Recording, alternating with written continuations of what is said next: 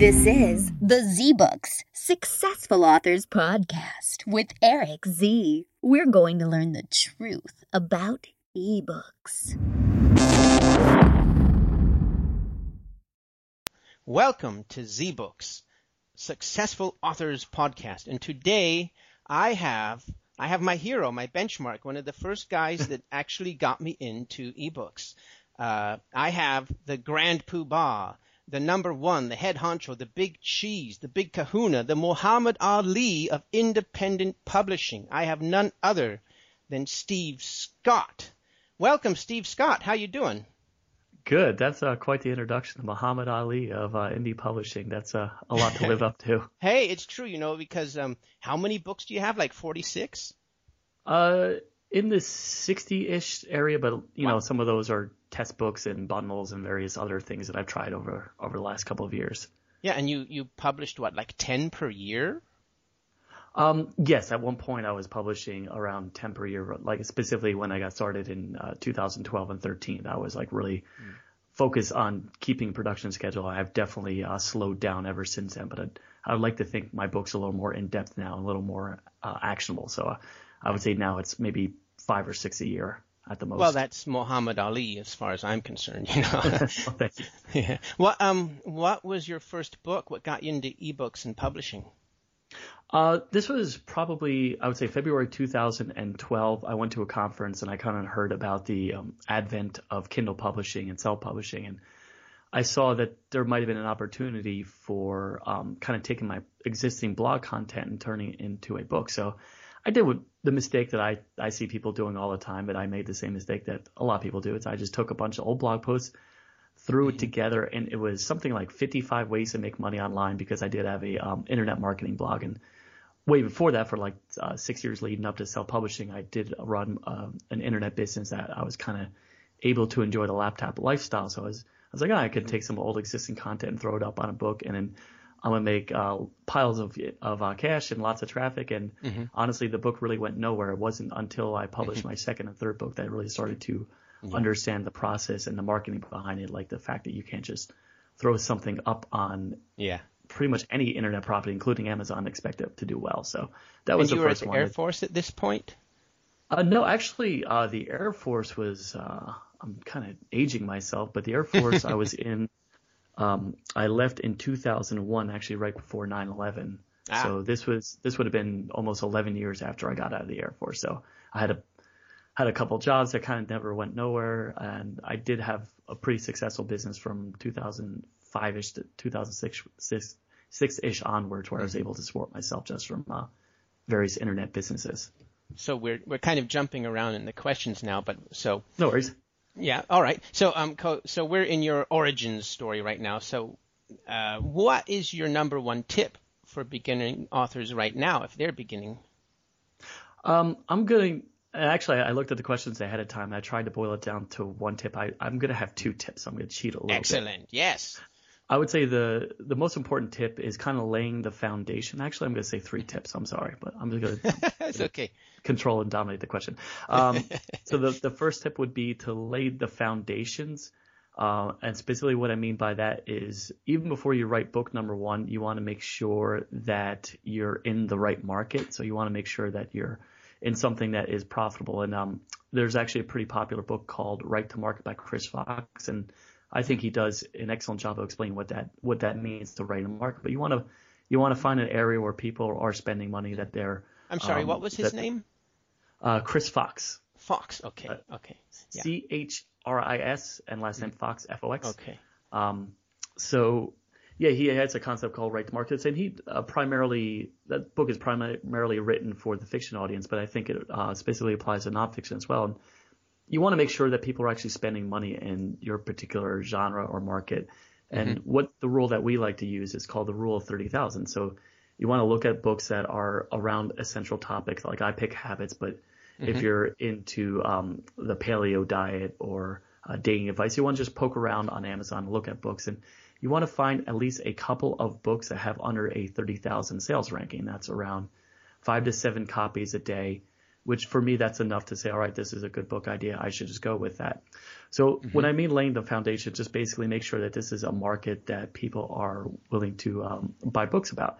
Right. And then from there, what you want to do, and this is all stuff you need to do before even writing book number one. So the second tip I would say is you want to go out and create a lead magnet, just simply a free piece of content. It could be a tip sheet. It could be just a short book, something that you give away for free, and you want to tie that into an email marketing service. That could be, I'm trying to remember the one that's free. MailChimp. Yeah. Yep. Gumroad. MailChimp.com. I never use MailChimp, but people swear by it. So there's that. I use Aweber. There's ActiveCampaign. There's a lot of different email marketing programs. And then just give away that book for free to build people into your funnel. And then the tip number 3 would be just to go out there and write one book after another. And honestly, that's really what I did for the first couple of years. Every time I came out with a book, I would just email my list, and it just kind of built on itself, and eventually got to the point where every time I came out with a book, I was guaranteed to get a certain number of views and purchases, and that just kind of laid a huge foundation of my entire business. So what do you say to the people now that, I mean, I see this every day still, oh, that was in 2012 in the golden years of Amazon. That doesn't work anymore. I would call BS to that because I just launched a book a couple weeks ago, and it's still sitting around the 250 paid ranking, and it's been a month, and it's done really well. So I call it BS, and that's really the only thing which we'll probably get to in a bit.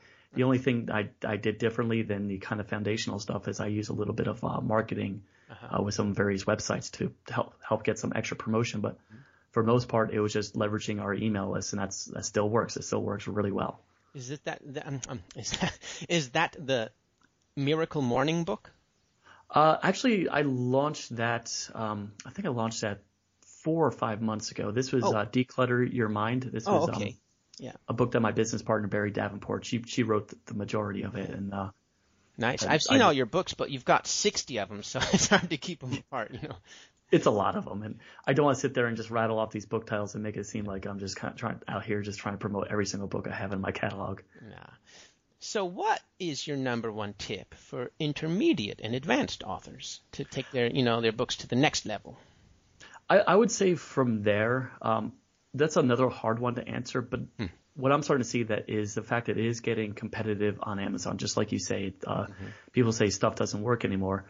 So the one thing I would really recommend is to start to fully understand all these different book promotional platforms.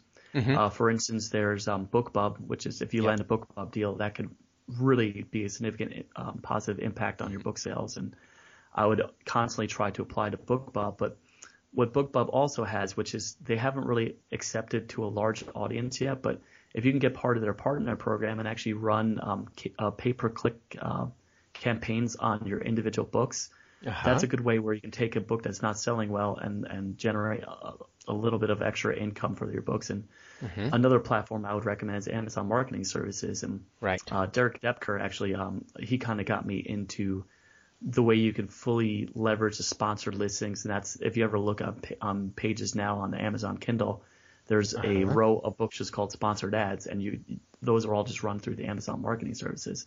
Interesting.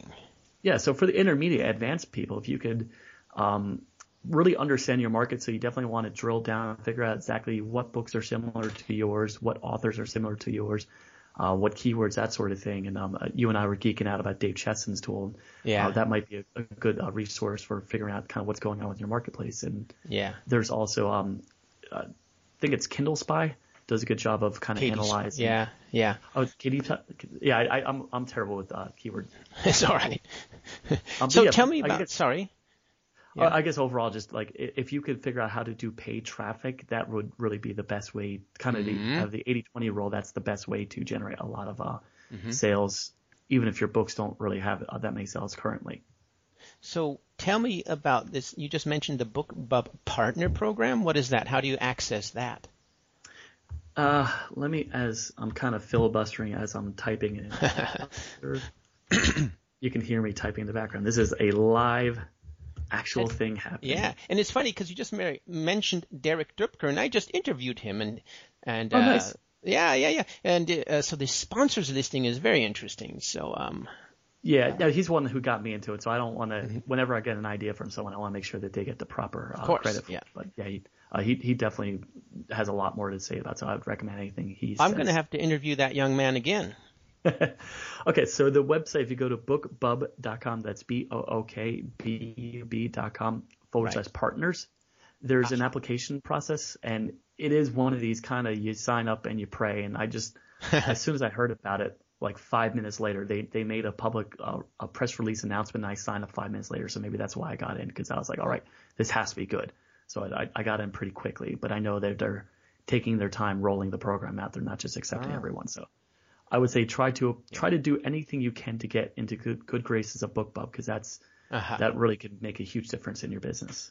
Did you hear? I just discovered Goodreads is now branching out into something similar to BookBub. They're going to do the email promotions. It's brand new. Have you seen this yet? I have heard of it, and I should have followed up with it, but no, I haven't. I've heard of it. I've done nothing with that information. So looks like Jeff Bezos is getting on it, and because BookBub, it looks like direct competition to BookBub. So I'm going to be in there when they open up. Right now, it's only open to publishers, big publishing houses. But it says right in their blog where you go to apply, it says we're going to open this up to independents soon. So nice. Yeah, just like you said, I would say if Jeff Bezos says we're trying to compete, then this is a good thing. I would, without even looking at, I would imagine it's probably going to be a major player in the space. Oh, I'm on it. Once they open it up, man, I'm going to try to get in there early. So this is my favorite topic, because we're talking about it, laying the foundation, making sure the 30,000 rule, making sure you're in a profitable niche, and so I'm really into book validation. Which is just a fancy name for testing, And so how do you validate a book? Is this like a really go, no-go gate, or is it just your 30,000 rule? Or Yeah, and actually I totally love the interview with Dave Chesson, but I don't really do what he does. And I think like his stuff is golden, because for almost exactly that this is going to be a slam dunk book. Yeah. A lot of times I just go with my gut. And if it's a topic I'm interested in, and it's something I feel I can add expertise in, I will just go with the book. Now, that's what I used to do. And after a couple of books completely tanked, I'm like, all right, maybe I should figure this stuff out before I just go publish whatever I want. So what I am starting to do is I do survey my email list, and I'll use I think SurveyMonkey is the one I use, surveymonkey.com. So I'll email my list. I'm like, all right, here are 3 book ideas. Which one grabs you the most? And I'll just have them vote straight up. And usually whatever gets the highest percentage of interest, I will just go ahead and write that book. Now, the benefit of this is you can kind of create very interesting, unique ideas. And a lot of times some of my best-selling books just come from just kind of something I do in my own personal development I thought might make a good subject for a book. But then there's other times, like I guess the best example is I have 2 books. One of them was habit stacking. And that's something I do every day. And that book took off and made a good amount of money. But then there's a book called The Accountability Manifesto, which is about building accountability in your life. And that book, I still don't think I've made my money back from that book. So those were 2 kind of incidences where I'm like, oh, this would be an interesting topic. And I just went with my gut, and both had completely different results. Did the one that didn't make money, did you poll your list? I did not. So that's probably the process. That's probably the misstep I took in my process, is not at least reaching out. And actually since then, that's why I always make sure that I email my list with any book idea, just to make sure that it's something that people even want. Yeah. Because I didn't do that. And even with my launch campaign, like the first day, I'm like, this is bad, because I know what my normal numbers are. And it was not doing anywhere near that. I'm like, this is not good. Yeah, that sucks. Oh, well. But SurveyMonkey, but they're not free. They're only free for the first 100 answers or something like that. Yeah, for me, it's worth. I think it's other. You know what? It might have been Survey Gizmo. I recommend both sites, and I've used both sites, and I tend to interchange them. Yeah. I know I spent $30 on it, but for me, $30 to run a poll, even to one poll to my audience, is totally worth it, because that could mean tens of thousands of dollars down the road. So I don't mind spending a little bit of money up front. But actually, sorry, go ahead. I tend to talk fast, so I do apologize. And actually, another service that I use is called Pickfu, PICKFU.com. Yeah. And that's kind of an anonymous audience, so you can do the same thing. But if you don't have a built-in audience, you can use Pickfu and then poll them. and get really anonymous and really sometimes very brutal feedback, but you want that brutal feedback ahead of Right. But I don't understand what the advantage is over just a simple Google form survey, Google surveys. They're free, you know. You're probably right. I don't know. I don't know. They have nice pictures and graphs. I like pictures and graphs. They do it in a pretty little package. Actually, truth be told, I've never really even heard of Google surveys. How bad is that? So I didn't even know that was an option. So I have to look into it.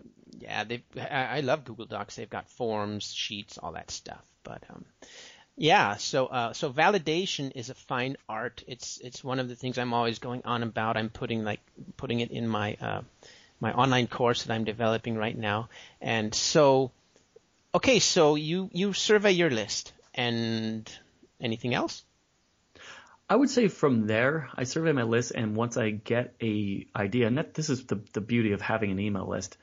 Mm-hmm. Once I actually establish an idea, I just ask one open-ended question. I'll just follow up with a second email. Hey, it seems like 40% of everyone wants to learn more about this particular topic. Can you tell me your number one challenge? And I just leave it very open-ended. There's no survey software. Just reply back to this email and tell me about what's going on. And then I have my virtual assistant. She'll compile all these answers into a single document. Uh-huh. And this is probably the most golden thing you'll ever possibly get, because you know exactly what's going on in people's lives. Yeah. And this kind of relates to a book called Ask by Ryan Levesque. Yeah. And he does a good job of all right, take all these responses, put it in 4 or 5 buckets. And that's really what you need to talk about with whether a product or service. So I just kind of follow his lead. And within my books, interesting you mentioned that. I just got the book and I'm doing it. And are you implementing it in your funnels? I don't really. I'm building funnels, but I'm not so funnel obsessed as you need to be when you have a $500 product. When you have just a bunch of books, I don't really feel I need too much of a funnel. But I am going to start building out funnels for future books, and that's something I might consider. But I don't want to get to the point where I have 7 to 10 follow-up campaigns just to warm people up to ask them to buy a $2.99 book. I think that's maybe not the best use of your email space. Yeah, no. Before I get to the next question, one just popped up. What is your number one email list building method when you use the 80-20 filter? I would say an offer in the front and the back of the book. Once I build out this funnel, I'm actually going to have it frequently mentioned throughout the book as well. Mm-hmm. But it's going to be more along the lines I'm starting to realize the value of having email subscribers. So what I'm going to do is I'm actually going to build a small membership site for each one of these books. And again, you want to give credit to where it's deserved. I know this is something Pat Flynn did with Will It Fly, and he actually built a whole resource section with all these different things and companion pieces to his book. So I think that's something you can do even with a book that only takes you a couple of months to write. Yeah. Is you can sit down and create a couple little extra a couple of extra things that people will like and get benefit from and put it on a small teachable website. So probably what I'll do is every time I have a free offer in the book, I'll say, all right, just go to whatever the website is, just the resource section, sign up, and you'll get all these freebies in one central location. Yeah. But did you mean also a Facebook group for each book? Because, you got 60 books. Oh, no. Definitely. Okay. I might create a Fans of Habits Facebook group eventually, but I know, and I think you're going to talk about time management later on. I know social media is, for me, it's the biggest productivity killer. Yeah. So I try to be very mindful of how I interact on Facebook, because you could easily spend 4 hours a day on Facebook. So I try not to do too much with it, because I know I want to focus on writing and marketing books, not sitting on Facebook all day long. Okay, you just said it. So how do you pack more value, more time into 1 hour? I'm very much a scheduling out, blocking time type of person. So I have a block of schedule every single morning to write for at least 30 minutes to an hour. Mm-hmm. And then I just really like the Pomodoro technique, where you sit down and you set your timer for 25 minutes and you focus completely on the task and then turn off the timer and take a quick break. So I try to do that for everything. So I try to get my writing done right when I need to write and then market when I need to market. And I just schedule things out. So whenever I'm doing a specific activity, I'm running a timer in the background and making sure I'm just focused on that and nothing else. And if I'm not on Facebook, I have the Facebook tab closed out. And when I'm not in Gmail, I close it out, and I only check Gmail once or twice a day. And even then, I have a little autoresponder sequence saying that there's certain types of emails I just won't respond to, and it's Yeah. kind of a jerk response nowadays. But I had to reach a point where there's certain things I just can't get to, and I guess to kind of fully answer your question is I just really do a lot of time blocking, and I make sure that I'm just focused on that one particular activity. Yeah, I like the Pomodoro technique. It's like a race against the clock, you know? Yes, it is. Did the Air Force help you with that discipline? I would say it was the start of it, but it's been a constant evolution ever since I got out of the Air Force. But I would say when I went into the Air Force, I was kind of a knucklehead. I got out of college, and I didn't really put a lot of effort into college. And when I went to the Air Force, it did teach that kind of the foundation of, all right, you show up at your job every single day, you make sure you put in your work. And it really did teach that discipline. But I would say almost having to rely completely on myself for my own income when I finally started having a full-time income from internet business stuff. That's what taught me the importance of what's important and what's not important. And I really try to be very mindful of that. Okay, so totally tangential here. What rank were you in the Air Force? I was in E3, so I didn't really get very far. That's I was a Airman First Class, I think. That was Airman First Class. Ah, okay. Well, you were above me. Oh, okay. I don't have a cool, long, illustrious military career like again, Dave Chesson. He's done a lot of cool things. I put in my time, but it wasn't really a major part of my life. Yeah. Okay. Yeah, I had one stripe, so, you're still above me. And Dave Chesson's an officer, although he just left, right? He's going full-time ebooks and entrepreneur. That's cool. Yeah, he emailed me the other day, and I just responded back to him this morning. I think he left a couple of weeks ago, so he's full-time. He's done a lot of great things part-time. I can only imagine what he'll do once he's able to fully immerse himself in the whole world. Maybe that's a topic for another podcast when we get more onto the entrepreneurial tangent. But because I can talk to you for 3 or 4 hours, but I will not do that to you right now. So getting back to these self-published authors, us self-published authors, we have to do everything basically. So what's the number one thing we should be focusing on? I guess especially for beginners. I would say writing. Writing and kind of getting books out there. And there's all these other strategies I've talked about. I'm like, oh, you should try this, you should try that. But I think at the end of the day, the more products you have out there, even if they don't go anywhere, the more you learn about the process, the more you have to offer. If you find what Kevin Kelly calls the 1,000 true fans. So if you find someone who likes your books and you have more to offer, they're more inclined to go check out what else you have in your catalog. So if you only have an hour a day, I would say maybe spend 45 minutes on the writing part and then maybe 50 minutes on the marketing part. And I've started to... How much? Sorry, how much? Like just say 1 hour a day, I would say maybe 45 minutes on writing and maybe 15 minutes on marketing, like as far as percentage when you're just getting started. I heard the opposite. Derek Halpern and the 80-20 and all that stuff, and he says it's the other way around. Okay, everybody's different, right? But he's in a different business model. I think. For sure. I would say if you're, I would agree with that on one level. If you just have one book and you're just trying to build an entire brand around that book, and there's a lot of people who have done that pretty well, like the aforementioned Ask by Ryan Levesque. I think that's a great example of he just put one book out there, and that's probably a big funnel starter for his entire business. I would say definitely for that. But when it comes to self-publishing, the model that I've seen that works time and time again is just you get books out there, especially if you're a fiction author. You should just your brand builder is getting as much content out there that's quality as possible. Mm-hmm. You going to make any forays into fiction? I'm thinking about it for November, but I am not sure it'll ever see the light of the day, or if it does, it'll be under a pen name, and I probably will disavow it because I'm sure. Have you started it? Yes, I have actually. I've always been a fan of fantasy fiction. It's kind of dark fantasy, so it's along those lines. But I'm pretty certain, and every fiction author I've talked to, they say the same thing. Your first couple books are terrible when it comes to fiction. So there's almost like I would say there's almost that level of expectation that if I come out with something, it'll do well, and I don't want I don't want to make my readers suffer through that stuff.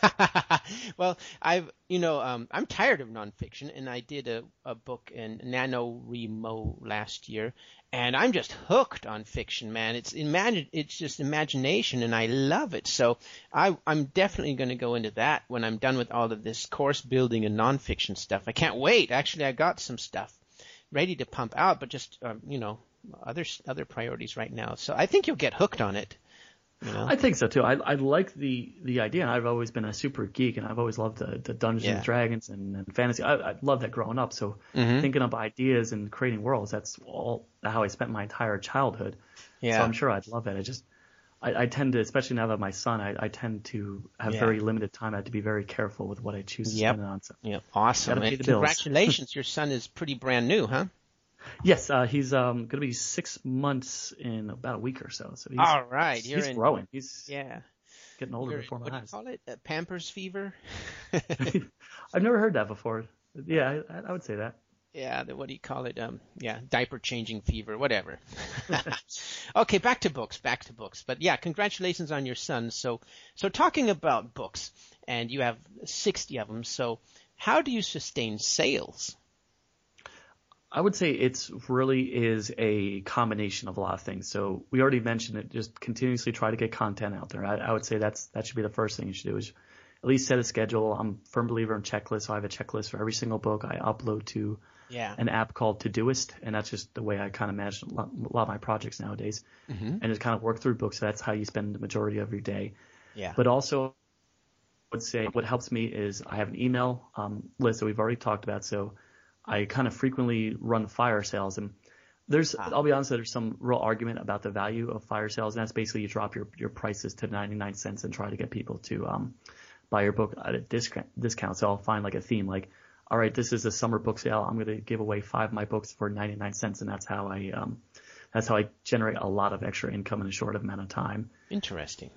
And then from there, I would say, so you're running your 99-cent deals. Now, also in the background is you're trying to get BookBub promotions. You're also, whenever you land a BookBub promotion, I've landed, I think 4 now. Whenever I get one of those like special deals, like I try to promote that book all over the place, like every possible book discount website. So you have a really good launch or relaunch of that particular book. And then also at the same time, try the BookBub partner program, the Amazon marketing services. And just it really is a combination of that. And also what I do, and if it comes to the 80-20 rule, I'm not too sure this is a 20% activity that really generates a lot of your income, but I like to support my books that way. But I like blogging, and I have a whole website that I'm starting to build around my books, not only just around the topics of my books, but also generating backlinks to my website. I have my virtual assistant. She goes out and creates Pinterest ads or Pinterest images. So I'm trying to create a whole brand behind the books where I can use to hopefully support the sales of every time I come out with the book or old book sales. But I'm not sure that's something I absolutely recommend for someone getting started, but I know it definitely will help me in the long term. You just touched on a bunch of stuff right now. Pinterest ads, have you tried them? I have.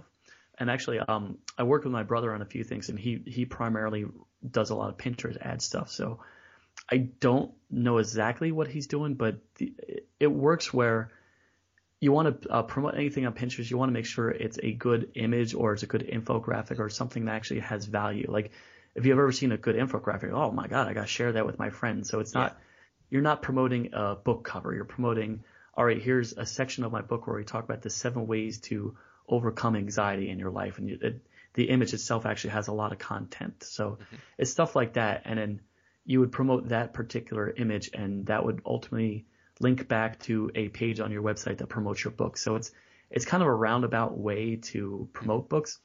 But I'm kind of playing the long game with Pinterest ads, where we're just trying to build up my presence on the platform that hopefully in a year or so I'll have. I think I'm almost at 10,000 followers now. So hopefully in the next year or so there'll be 20, 30, 40,000. So every time I post an image, showing up in your sales? I don't know. And as data obsessed as I am, I see that I generate about 10 to 15 book sales a day from my blog. So it's not a huge amount, but it's something. Yeah. I'm actually more. Yeah. Go ahead. I would say I'm more concerned with just building up my brand on Pinterest and actually trying to ROI at this point.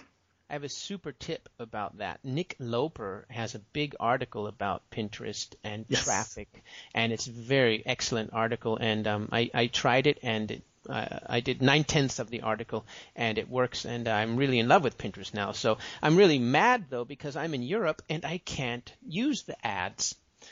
Oh no. Yeah, but that wasn't part of his article actually.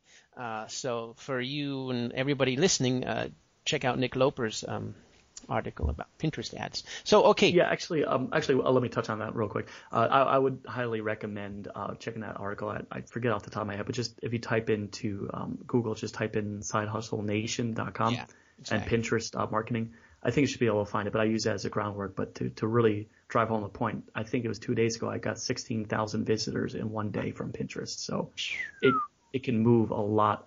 Exactly. It can generate a lot of traffic. What you do with that traffic is really depends on what market you're in, but it definitely can help. Yeah. And it looks like they were built for sharing. Yes. I'm not even trying, and people are sharing my stuff. So, yeah, okay, I'm going to look into this, Yeah. So then you said you have a checklist. I think I have your checklist book, actually. But then Todoist, is that the website that takes your $100 if you don't do it on time? No, Todoist it's a time management to-do list. Actually, it's a pretty good play on words. There's Todoist, but it's not Todoist, it's to-do list. It's a good management for any sort of to-do list that you have. So I kind of follow the getting things done models where I'll create a project for each aspect of my life and then upload, all right, here's the next action you should have. And one of the cool things about Todoist is you can take just a regular text file. So say you have a 70 list of things, you just upload it, and each one of those lines, it'll create a little kind of checkbox that you just go run through that entire project and get things done. And kind of the benefit for self-publishing is you can create this little kind of project list that you run for every single book, and every time you learn something new, you just update this list, and you just and then whenever you have a new project, you just automatically just upload the template, and it just creates a whole that sounds cool system for that. Yeah, I love it. And I used to be huge, I still am, but I used to really be in Evernote, but I like to do it because for one aspect of your life, it really just does provide a great solution. And I think I paid for the premium, which is like $30 a year, but there's kind of the freemium type of model where you can do a lot of things for free. So I would just recommend that app. And so Todoist.com. Yes. Okay. And and if you just type it into your phone or tablet, you can find it as well. Okay. Cool. Yeah, I like your checklist book, and I suffer under bells and whistles syndrome, so I'm always looking for a sleeker way to do things, and always distracting myself with these toys and stuff like Google Keep is a really good one actually. But I'm going to check out Todoist and try to get a system going. So let's talk about your new course. Actually you launched it a while ago, right?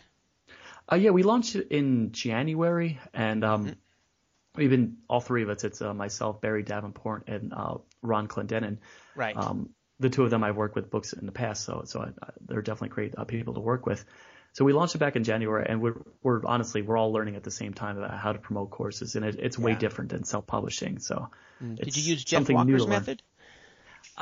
Yes, and this is what's good about it, kind of as you evolve as a business person. This is the one area that I kind of just followed Barry and Ron's lead, and we do promote it. But I think it's like one of the things that he recommends is a 3-part video series, and then the first piece of good content, second piece is kind of good content while laying the foundation, and the third video is just a kind of a light content, but also straight up promotion of the course itself. So I did read his book. I've gone through a little bit of his material, but I would say Ron in particular, he understands Jeff Walker stuff in and out. But I know that's kind of sort of what we followed.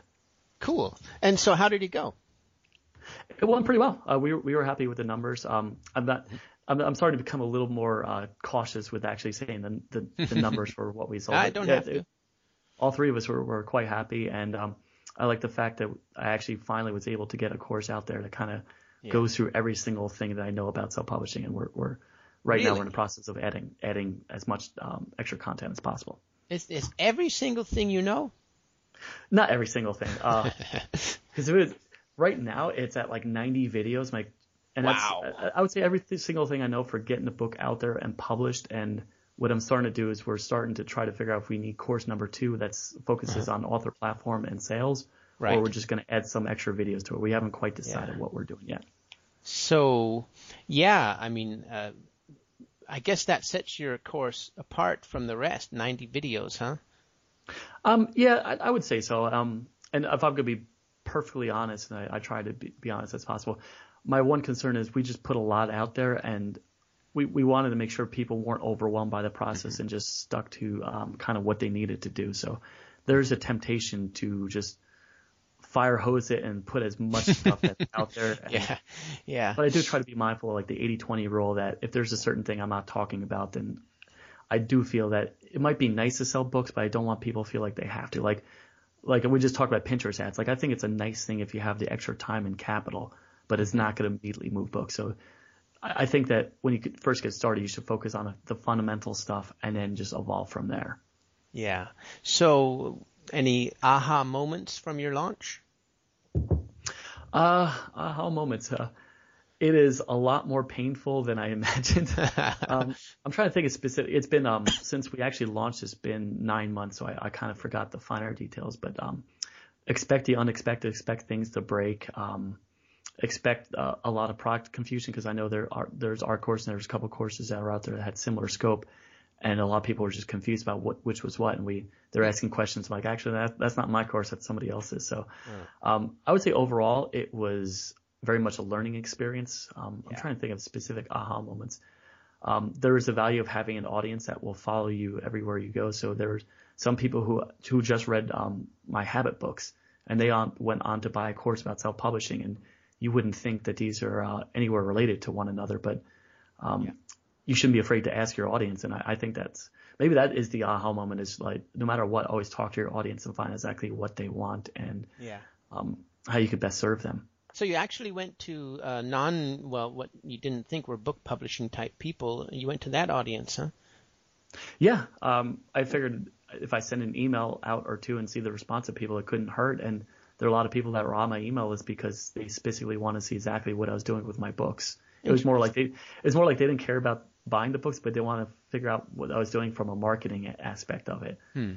So maybe that's why it was helpful. And there's just some people who just kind of always want to write a book, and they just didn't really know how to get started with it. So I would say it's a cross section of those two types of people. Interesting. That's cool. Yeah, cross-pollination or something. So, what about Facebook ads? We talked about Pinterest ads and Amazon marketing services, which is Amazon ads, right? And no Facebook ads?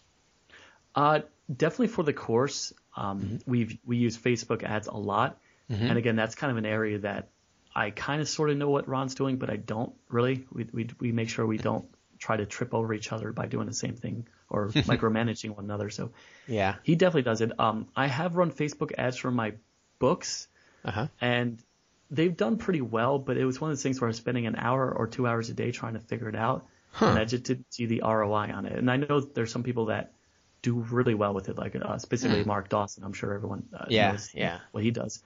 I just found that at least for nonfiction, didn't really work out that well for me. And maybe if I took the time to figure it out, it probably could be. But I tried it, but it didn't really do all that well. Interesting. I do like Facebook. I like Facebook. I think the ad platform is great for promoting content. It's one of those things that's, again, it's on my list. I just never quite figured it out. That's cool. And you need to take my course. I have a Facebook ads crash course, and I'm going to build that out into, a big course. But as you can see, I'm spreading myself way too thin, way too much stuff going on. And, So, okay. So what would you do differently if you had to start all over again? Or in other words, what do you wish you knew then that you know now? I would say I would be probably, if I had to start all over again, and I would probably follow almost everything I did, maybe past the second and third book, I would probably follow the same model where I just find a market and write to that particular market. But the one thing I would do differently is I just kind of picked a broad topic like habits, which there's not really a defined market besides like Leo Babauta. He's like the only one I could think of off the top of my head who actually has an audience about habits. I would probably focus in on real specific pain points. Like I know saving money, I always use that example in my course because I know that's something that people are always interested in, and I would probably pick a market like that where I know my wife has a ton of experience about that. So I'd pick a real specific pain point and try to find actual websites that talk about it and authors, and try to do a little marketing intel and make sure that there's an actual audience out there, there's an actual market, because I think that's really beneficial when you try to scale things up and run ads and try to build a brand around it. It's hard to build a brand around something that's a little more kind of nebulous, and that's really what the habits market is. There's no real defined market. So it goes back to our validation, Yes, validation. I probably should have done a little bit better job with that, but it also kind of gives me the freedom and flexibility to talk about a bunch of random topics that can sort of tie to one umbrella. Yeah. Apropos Ryan Levick, that's one of the big quotes in this book. I found it easier to make a product for an existing market than build a market around my product. So yeah. Okay, so you would do more validation. Okay. Yeah, definitely. Okay. Do you have a mentor? I do not. I have a lot of people that I look up to, and I try to learn from as many people as possible. Like I have a couple accountability groups, my business partners, a couple of people I respect and follow online, like Pat Flynn and other people as well. But I wouldn't say I don't really talk to someone on a frequent basis that kind of guides me through stuff. Like the only one I could really think of is maybe my dad, and I talk to him about business stuff on a frequent basis, but that's not really a formal thing. I just kind of go with him whenever something's going on in my life. Well, it's what every entrepreneur seminar you go to or a book you read, you got to get a mentor. You got to get a mentor. So I've got it on my list, and I don't really have one either. Cyber mentors maybe, or benchmarks. I think you can get by without having one. I feel a lot of times people say, because I've actually been approached on a number of times, and I do feel that most of the time you can figure things out on your own. There's a beautiful tool called Google, and you can look up, and it gives you answers to stuff. It's amazing. I know it's a kind of a flippant response, but I do find that most of the time you can solve your own problems. I think maybe a better compromise is accountability partner, maybe. Yes, I do 100% think that's important, and I think at this point like 6 different. Like I have one guy I meet every week. Really? One-on-one. He's my accountability partner, a guy from England, and then there's another group, including Nick Loper, another group that we meet every other week. The 5 of us, and we kind of bounce ideas off one another, and I definitely think that's cool. A way to kind of get feedback on what you're currently doing.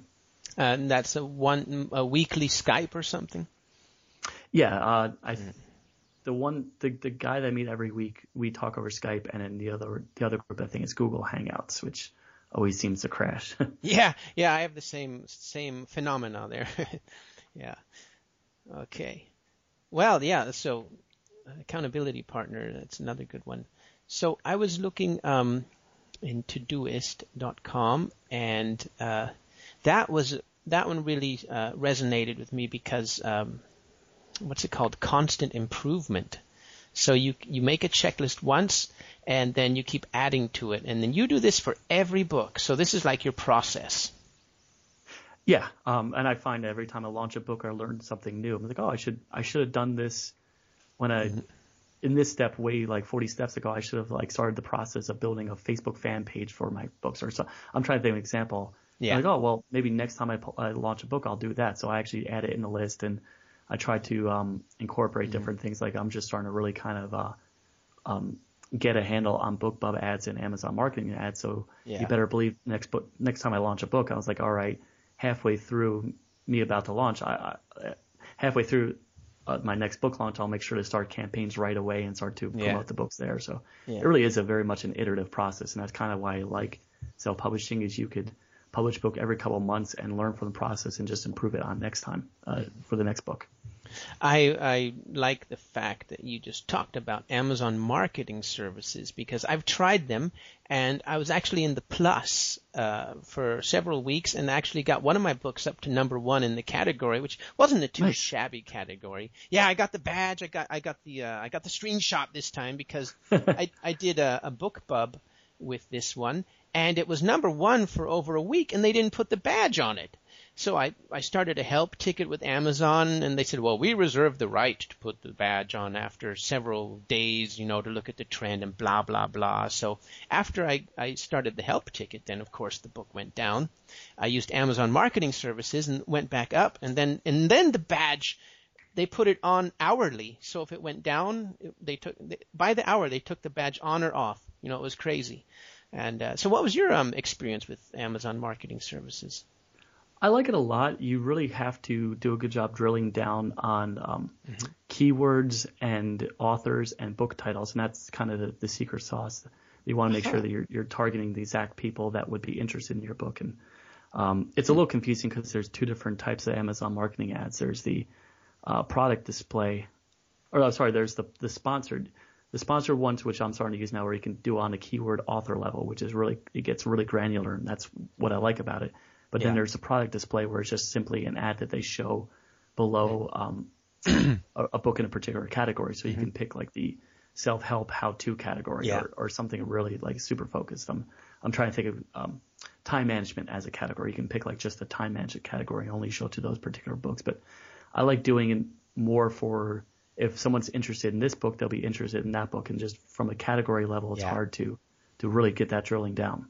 So I'm a big chicken because I like I said, I just did my first one, and but I had several running, and at first some of them go in the minus, right? You're spending on the clicks, but you're not getting any sales. So then some of them started right off with sales. So what's your experience there? Do you turn them off if they're going in the minus too much? No, as long as I'm not operating at too much of a loss, I'll keep things going. So they have, what's it called? The ACOS. Yes. I think it's the metric that they use. So if I look at the ACOS and it's anywhere 85% or lower, and that means you're actually losing money on a book, I'll still have it running as long as the overall campaign is operating at a profit. And for me, it's like I'd rather spend a little bit of extra money, get a reader that could potentially go out and buy my other books. And at the end of the day, it's really what I'm trying to do here. So I'm trying to build up that readership as much as possible and get them to join my email list and blah, blah, blah, all the stuff we talked about already. Just get them part of your overall brand. So one thing I noticed about Amazon ads is that they're very slow moving. You start an ad and it takes days. Yes. And then I pumped up the budget to over $300. I used the option use the budget as fast as possible. I made the campaign only 2 weeks long, and it didn't do anything. It still was just as slow as the other ads. But like you just said, 85%. For me, I think it's 70% because we only get 70% of the book, right? Yes. So that was kind of my key number there. And I got everything below 70%. So theoretically, I haven't gotten the bill yet, but theoretically I made plus or minus zero or a little plus. But do you, what do you call it? Spend the budget as fast as possible, or do you pace them evenly? Or what? Yeah, I would say I would have to look at my numbers, and it's been a while since I reviewed my ad budget. But I think I started pretty small. Actually, come to think of it, I should probably go back because I think I said I had like $40 a day budget, which isn't a whole lot. The stuff that's doing well, I should probably jack that up to like $400 or $500 because I know that there's one campaign in particular that's doing really well. But from there, I would say starting off, you do want to do the kind of, this is very much the fundamentals of paid traffic, but you want to start small, maybe $5 to $10, make sure that you're at least having a converting campaign, and then start to add more books, more authors, more keywords, and just scale it up from there and then once you reach that point where they're all doing really well, try to spend as much money as you possibly can, because the more money you spend, the more book readers you get. Yeah, I'm really falling in love with them because unlike other things, you have the direct link between sales and spend. So you can see exactly with that ACOS you just mentioned if you're in the plus or minus. And with Facebook ads, well, then you have to see, okay, well, how many did I sell on Amazon? And you don't have that direct link. And in Amazon, you have it right there in your dashboard. It tells you right there, And so I'm really digging Amazon ads. And I like them. And I feel that they're probably going to reach a critical mass where it's no longer effective, but you just have to keep on iterating and improving on what you do. But for now, I think they're great. So critical mass, you just triggered something else. What about translating your books for other markets, other Amazon markets that aren't as saturated as Amazon.com? I have actually, that's weird because you mentioned I just talked this morning to a agent who represents books in other markets. Mm-hmm. And I've done this kind of half-assed where someone approaches me to sell a book in the Czech Republic or in China, simplified or complex Chinese. I've actually just straight up sold rights. And you can, I've sold it anywhere from $500 to $4,000, which is, it's not a lot of money, but it definitely, every little bit helps. But there is a lot of opportunity. I just find that the translation market is so many small details that it can almost be a distraction from what you're doing currently. That said, I did strike a deal also with someone who translates my books into Brazilian Portuguese. And I actually built out a whole funnel just in the Portuguese language. And I built like an email list, an opt-in offer. Interesting. And they're all my AWeber list. So every time I come out with a new book in Portuguese, I just have a translated email sent out to them, and they go out and download my book and leave reviews. So it is possible. It's just a little bit of technical requirements to make it happen. So that's Brazil, Amazon, right? But in China, do they have Amazon? No, China, that would almost be like you're dealing with a traditional publishing company where they just take the physical book version, translate it into their language, and then one day you just get money just shows up in your bank account. That's really what happened. You sold the rights, a one-shot deal, huh? Yeah, it's like a one-shot deal, and I kind of look at it as like found money that, all right, what are the odds are I'm actually going to be able to sell this for $50,000 in China? Probably slim to none. So yeah, I'm wondering though if you might be kicking yourself in the butt later because how many people? They got over 1 billion people, and maybe you'll become the hit in China and not have any cut of it, But then I can come out with book number 2 or book number 3. I guess that's the beauty of self-publishing, that if you make a bad deal with one book, just try to present them with another book. So what about Brazil? Was that a one-shot licensing deal, or it's an ongoing funnel thing? It's an ongoing thing. It's just a straight up 50-50 deal where she will translate the books. Yeah, I'll keep it on my dashboard just because I like to control things like that. But for the most part, she writes all my marketing campaigns or any emails I need to send out, or the Amazon description. And does a really good job. Yeah. And you split the profit from the book with her. Yeah, split 50-50. So just at the end of every month, and actually same with my a couple of partners I've written with books. I have my virtual assistant create like a little Excel spreadsheet of all what we earned, what we spent, that sort of thing. So how do you check their work? Specifically with the translation partners, we actually pay for an editor in that language to edit the book as well. Okay. Like you would with any other language, to make sure that it's actually what it's supposed to say. And yeah, exactly. I don't speak Portuguese, but I assume that an editor will let me know if something's not right. I just got an offer. Somebody wants to translate one of my books in India. And I said, yeah, that's great. But, how am I going to check it? So 50-50. Okay. That sounds like a good deal, actually. And, for damn sure, huh? Well, no, she puts all the effort in. I just collect the payments. That's awesome. Yeah, so I think that's a great way to go because in Spain, Germany is the second biggest book market and music market in the world. So I'm definitely going to try to go there too. So, and you're doing Brazil and China. That's interesting. Yeah, I did try Germany. And actually I just also today. That's funny. I did a lot today. I was talking to one guy. We tried with a couple of books. They didn't really pan out, but neither one of us.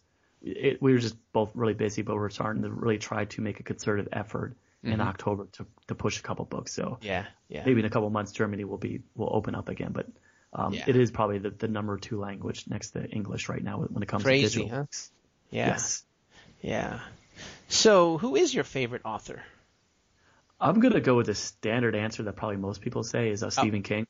I love Stephen King. I've read all his books as a kid, and I would say some of the books he's coming out with now they're actually better than what he used to have because he's off the cocaine, he's off the all the drinking he did in the 80s, and his books are tighter and they flow a lot better than some of his older books. They were just complete stream of consciousness, and he needed a good editor back then. Yeah, exactly. That's one of those things that I'm kind of not so sure about with editors, because if you read like Stephen King or a Terry Pratchett, you'll say, Jesus Christ, did he pay his editor? He's not worth a cent, Yeah. So yeah. Well, okay. Stephen King, and he's getting better and better, right? Oh, that's Oh cool. yeah. I would say he had a trilogy that was more of a crime mystery type thing. I thought that was pretty good, and Mm-hmm. the sequel to why can't I remember? The sequel to The Shining, Doctor Sleep. I really liked that book. That was Oh, okay. a really good one. I Yeah. would say yeah, most of his new stuff at worst, it's like, oh, that's an okay book. That I would say that's the reaction I've had for things that I've read of his in the last 7 or 8 years. It's at worst, I'm like, oh, it's not the greatest book, but generally it's worth the money. I'm gonna get his audiobook then. What's it called? Sleeper? Doctor Sleep. Doctor Sleep then. How's your It's kinda like- experience? Oh, sorry. Go ahead. Oh, sorry, it's the child, the one who had the shining ability, and the original one, it's him as an adult, and kind of that's how they continue the story. But it's good. Yeah. I've been reading or listening to a lot of audiobooks. And how's your experience with audiobooks? From a sales standpoint, I really like audiobooks, and that's part of my process. Is I'll have someone do the narration for each book that I publish, and I just do it strictly through ACX. Right. But as far as reading, I still prefer regular books on my Kindle, and if I do listen to something, it's almost always podcasts, and I like the podcast format over audiobooks. So how are you doing a royalty split with the narrator in ACX? No, I don't think long term that's the best way to go. I know my numbers. I know that if I pay $1,000 for a narrator, I know I'll eventually get it back, with the exception of one book. I've almost always made my money back, and I'm really careful about giving royalty splits unless I absolutely positively have to. Because, they say 50-50 for the rest of your life. The rest of your life is a long time. Yeah, it's annoying, isn't it? Yeah. I did that with the book, and it's just, especially if it's a low earning book, it's not worth the bureaucracy with all the PayPal, or the middleman takes all your money basically. Yeah, I guess with ACX, do they cut the checks, or is it you have to? I don't know, because I'm in Germany and I can't do ACX yet. It's really pissed me off. Yeah. I can't do Pinterest ads. I can't do ACX. I think I'm going to get one of them VPN things so that I can just, make it look like I'm in America. Or I can do it when I'm on vacation visiting America, hopefully. Yeah, you can start an LLC over. I don't know if I want to start giving legal advice. That might be getting me in trouble. But there are ways I'm not there around yet it, anyway. I've heard. I'm not that big yet anyway, so I'll be calling you though. Yeah. So you're right on. So, okay, my favorite off-the-cuff question. If you could eat dinner with anyone, past, present, future, maybe even dead, who would it be? That's a hard one to answer. I'll go with George R.R. Martin for a couple of reasons. We're both Giants fans, so we, at least the first part of the conversation, New York Giants, it's a American football team. And we could talk about the Giants and how they're doing this year, and that the fact they won 2 games and what their prospects are. But then the dinner would get probably a little insidious, and I'd probably handcuff him to a chair and make him finish the next goddamn book. It's been 5 years now. So it would be nice at first, but then I'd probably just keep him locked in that room until he finished the next book. I don't actually mean that for everyone listening. That's all right. I've never read him. What would you recommend as the first book? Oh, that's the Game of Thrones. That's the guy. Oh, okay. Yeah. So I've been the super nerd that has started the books back in 1999. So it's been 17 years now trying to find an answer to what this whole series is about, and it's gotten to the point that the TV show has surpassed the books. Exactly. I want him to finish the damn series, and he does write good books, but it takes him 5-6 years for each one, and it drives his fans nuts. Yeah, well, you see, I only know him from the series. I didn't know they were books. Oh, they're amazing books. They're probably easily my favorite books. The book is always better, isn't it? Yes, the TV show is quite good. I will, the production value of HBO is awesome, but the books they're way more in depth. It's a richer world that he sets up. Yeah, world builder. Yes. Well, I like them shows for sure. That's for sure. I watch them on the plane. British Airways has them for free, so I always watch that. Yeah. So back to your course. You've got probably. I mean, I've seen most of your stuff. your launch and all of that stuff. And like I said, you're my benchmark. So do you have any deal for the ZBooks readers for your course? Yes. You and I were chatting beforehand. We can definitely do $100 off the normal price. And, that's awesome. And truth be told, actually the course is technically not really being sold right now. It's like a couple of secret ways to get in, but we're actually officially launching in November. But if anyone's interested, wants to jump in early, just go to authority.pub/Eric. Right on. Just authority.pub/Eric, and you can get part of the $100 off. And I'll just make sure that I'll talk to Ron and make sure that you guys get that special deal. That is so cool, Steve. Thanks so much. My pleasure. I mean, because that is a pretty high value course, and it's not, and that's a good deal. Thanks. We try our best. Yeah. Well, I could talk for 5 hours with you, but I'll take it easy on you right now, and I would definitely like to reserve a follow-up podcast someday. No problem. Because, I mean, every time you answered a question, I had 3 more. So, okay. So thanks for coming along, and I hope I didn't bore you with the same old questions that everybody else asks you. No, they're great questions, interesting ones. Okay. You don't really, when you do a lot of these, you don't really get unusual out of the left field type of questions. Good. What is your website that you want to send everybody to? I would say they go to that link that we just mentioned before, or just authority.pub, and you could check out all the different podcast episodes that we have lined up and a few other pieces of content. We do have the checklist that I mentioned before, and that's really is a checklist I follow every time I go out and publish a book. So just go to authority.pub. And authority.pub/Eric. Yep. So thank you so much. authority.pub/Eric to find the access to the course, and authority.pub for just the content. So anything else, Steve? You want to say anything else to the world? Just go out there and take daily action. And the reason I talk about habits is because I am a firm believer of doing something every single day. So if you fully commit to self-publishing, I would recommend writing every single day and finding some way to market your books every single day. Thank you so much, Steve. I look forward to talking to you again. And thanks so much.